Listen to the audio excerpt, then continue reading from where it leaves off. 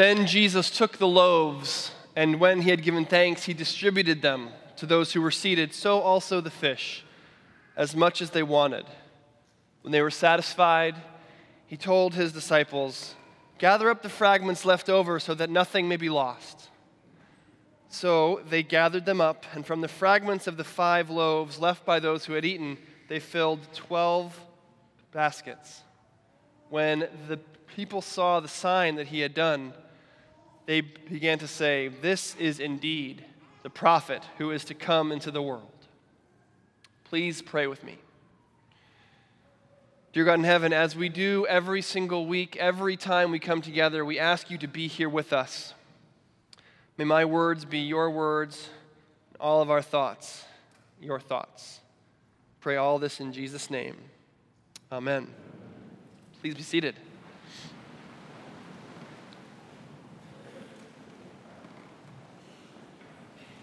It didn't really register to me until we were reading the readings this morning, just sort of what an all-star lineup of famous church readings we have assigned for us this morning. We have the beginning of the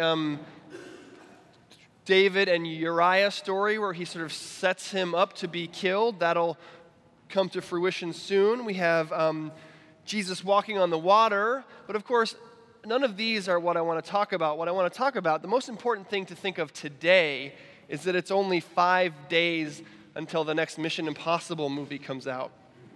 This is the critical piece of information that we all need to have. I'm a Mission Impossible fan is not nearly strong enough word. I own all of the ones, even the sort of not that great Mission Impossible 2, which I admit is not that great, but which features a really cool line right at the beginning, which I wanted to share with you this morning. In Mission Impossible 2, Anthony Hopkins is the sort of mission commander guy, and he is telling Ethan Hunt, played by Tom Cruise, his mission.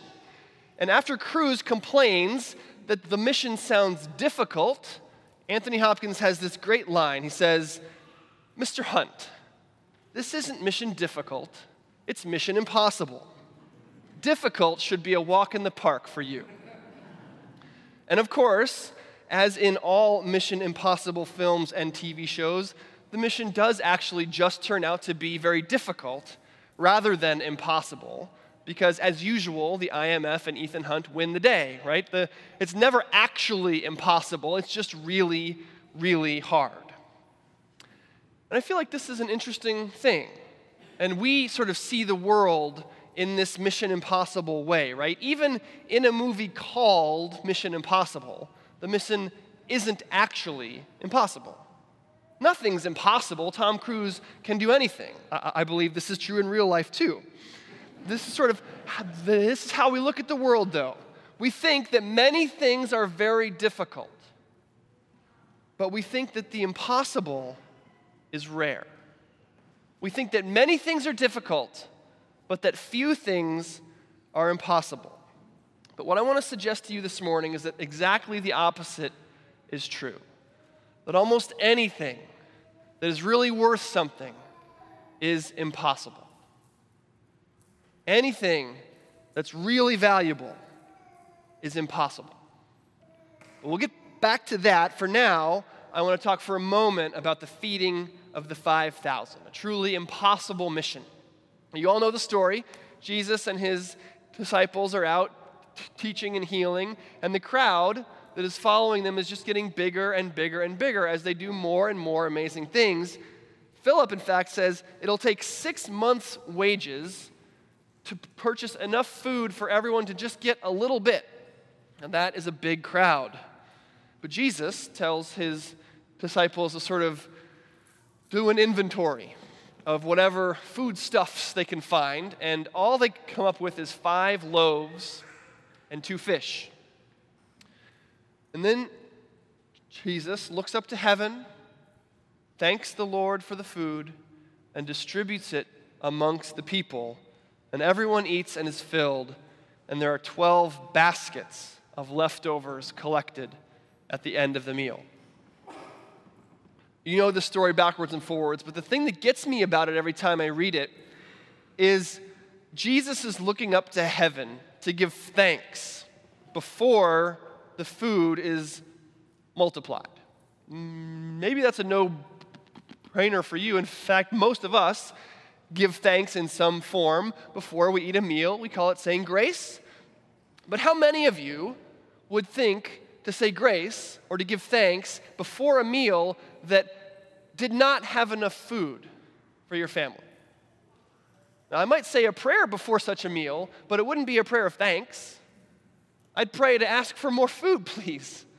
But Jesus actually gives thanks even though what he's been given is insufficient, right? He's got 5 loaves and 2 fish for 5,000 people. Jesus, of course, has so much confidence in God's ability to provide, God's ability to make the impossible possible, that he actually gives thanks before he has enough food to feed everyone.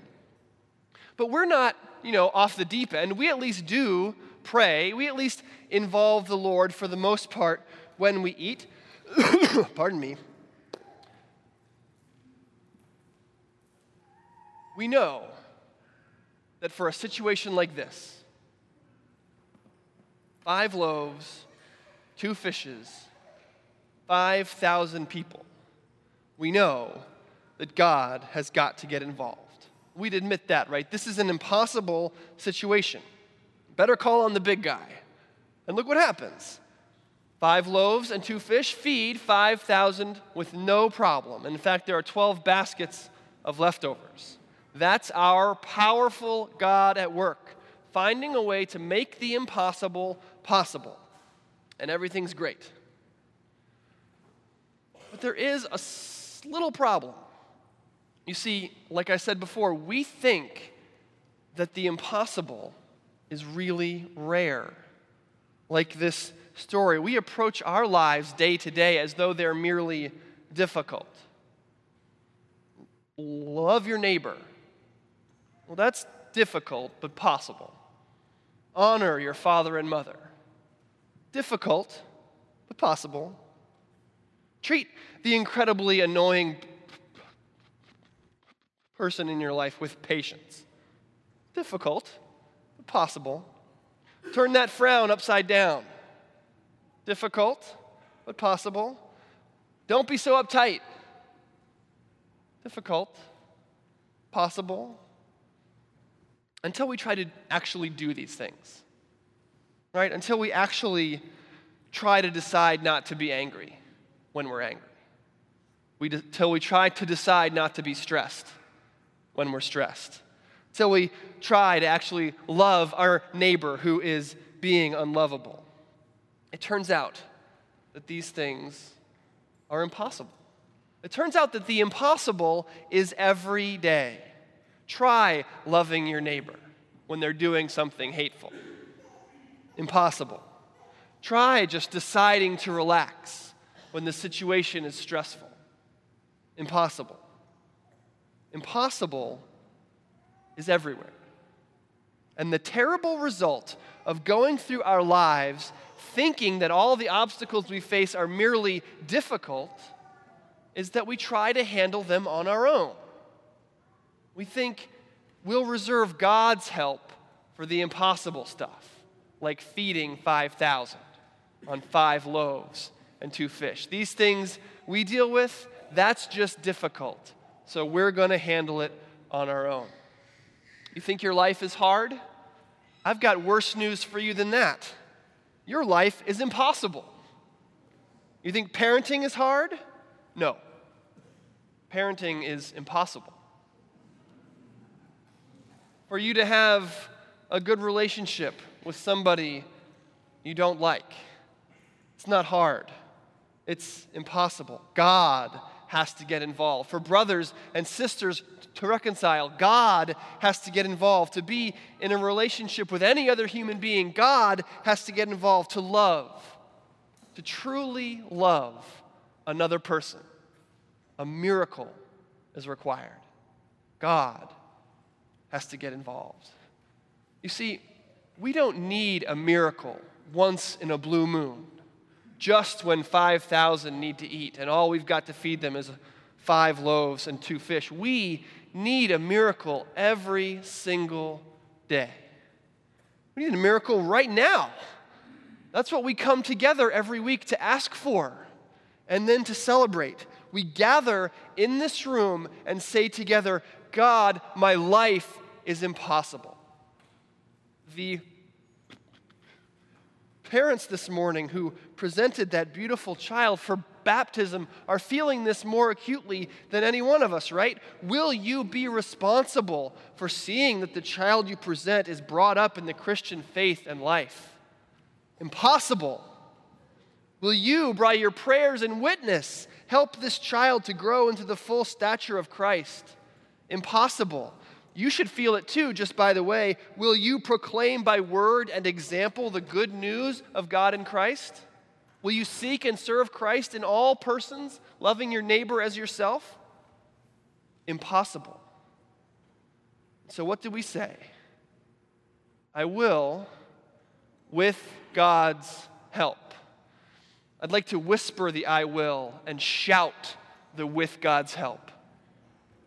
Because every day we wake up with an impossible mission. Unlike Ethan Hunt and the IMF, our mission is actually impossible, and we will fail. Be a good parent to your child. Honor your father and your mother. Be a good provider for your family. Turn the other cheek. Love your enemy. Don't commit adultery. And remember that anyone who looks at someone with lust in their heart is an adulterer already. Don't commit murder. And remember that anyone who has a moment of anger toward anyone is a murderer already. When your enemies attack you, give up. Love the people who don't love you back.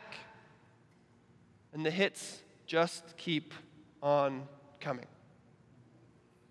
God routinely demands the impossible from us. Jesus Christ says in the worst sentence in the Bible, "Therefore you must be perfect as your Father in heaven is perfect." Impossible. But this is what God does. He demands the impossible from us, but then incredibly provides the way forward.